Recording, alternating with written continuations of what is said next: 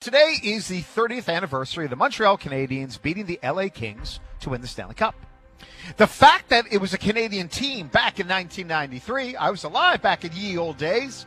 At the time, it was no big deal. 7 of the past 9 Cup winners. Before that, they were all from our fine nation. No one could see what was coming.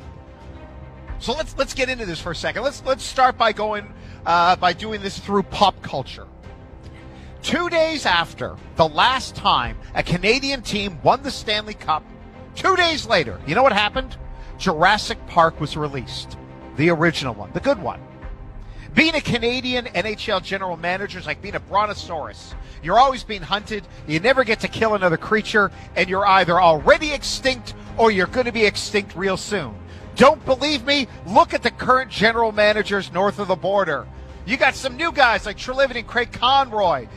You got some one-year fellas in Kent Hughes and Patrick Alvin. I've already screwed that name up. You got Ken Holland in Edmonton, Pierre Dorion in Ottawa, and then you got the old sage, GM, the old man, Kevin Cheveldayoff. He's been around for 12 years. The best any of these teams have done, Ottawa. They got conference finals against Pittsburgh. They went to a game 7. In total, these 7 general managers have a total of 25 total years as a general manager. It's a short job. The top TV show when Montreal beat the Kings was 60 Minutes. 4 times since Montreal beat Wayne Gretzky and the Kings, a Canadian team has actually made it all the way to Game 7. The Canucks against the Rangers. The Flames against the Lightning. Again, that was so close. Edmonton loses in 7 to Carolina. Chris Pronger, so close. Vancouver loses in 7 to Boston. Roberto Luongo, the Sedin twins, so close. If any of those teams had played a full 60 minutes, we would not be here today wondering why the hell this crazy drought has lasted 30 years. The top song in 1993 in June was Janet Jackson's That's the Way Love Goes. One of the lyrics, my love is blind, can't you see my desire? That's one of the reasons why we haven't had a cup parade in the land of the loony. Because you hear about so many hockey players, they don't want to be in the limelight. They want to be left alone. They don't want the additional pressure of getting it done in a market that cares 12 months a year about hockey, not just for 4 to 6 months. This group here, this fan base, the love is blind, is passionate. And by the way, in some ways that bums me out the most about this drought. It exposes that a lot of hockey players, they don't crave that kind of pressure like baseball players at Yankee Stadium or about a dozen markets in the NBA. Speaking of Janet Jackson, I've seen her exposed nipple more times in the last 29 years than I've seen a Canadian team hoisting up the Stanley Cup. When Patrick Waugh and company won it all and Bill Clinton was sworn in as president, Brian Mulroney was still the prime minister.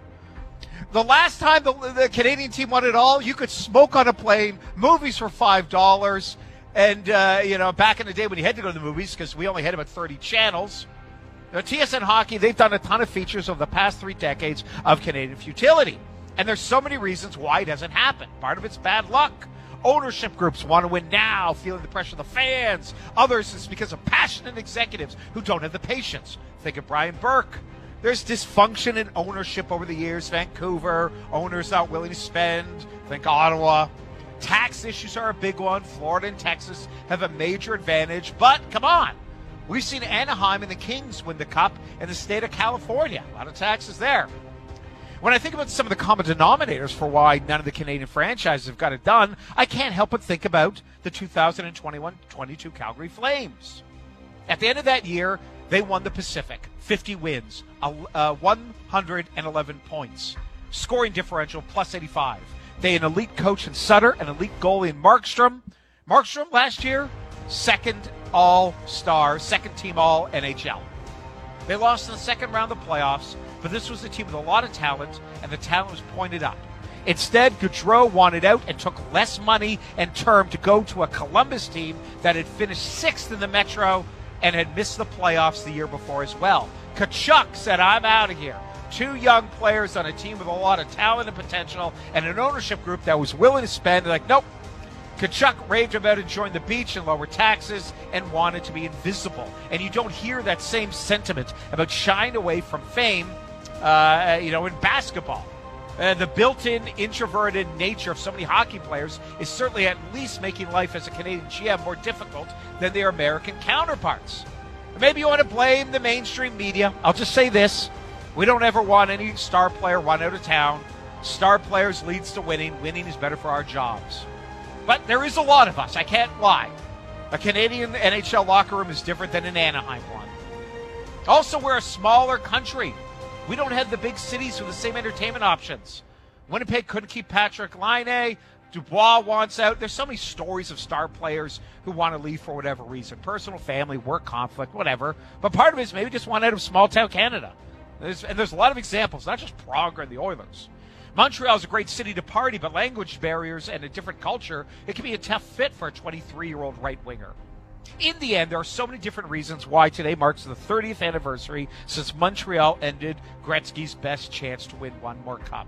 Bad luck, bad ownership, hockey culture, taxes, sunshine. The list is a long one. So to Brad Treliving and Craig Conroy, I wish you the best with your new teams. Ken Holland, you better get some more talent around McDavid and Draisaitl. Ken Hughes and Patrick Alvin, whose last name I think I mispronounced again. You guys have a long road. Dorian, I hope all that spending helps out. Cheveldayoff, I'm nervous. I got a bad feeling for you. I hope I'm wrong. Oh, and by the way, to end this, the best prospect to enter the league since McDavid is going to Chicago. Just once you would hope Canada would get a break. And that is my opening thought.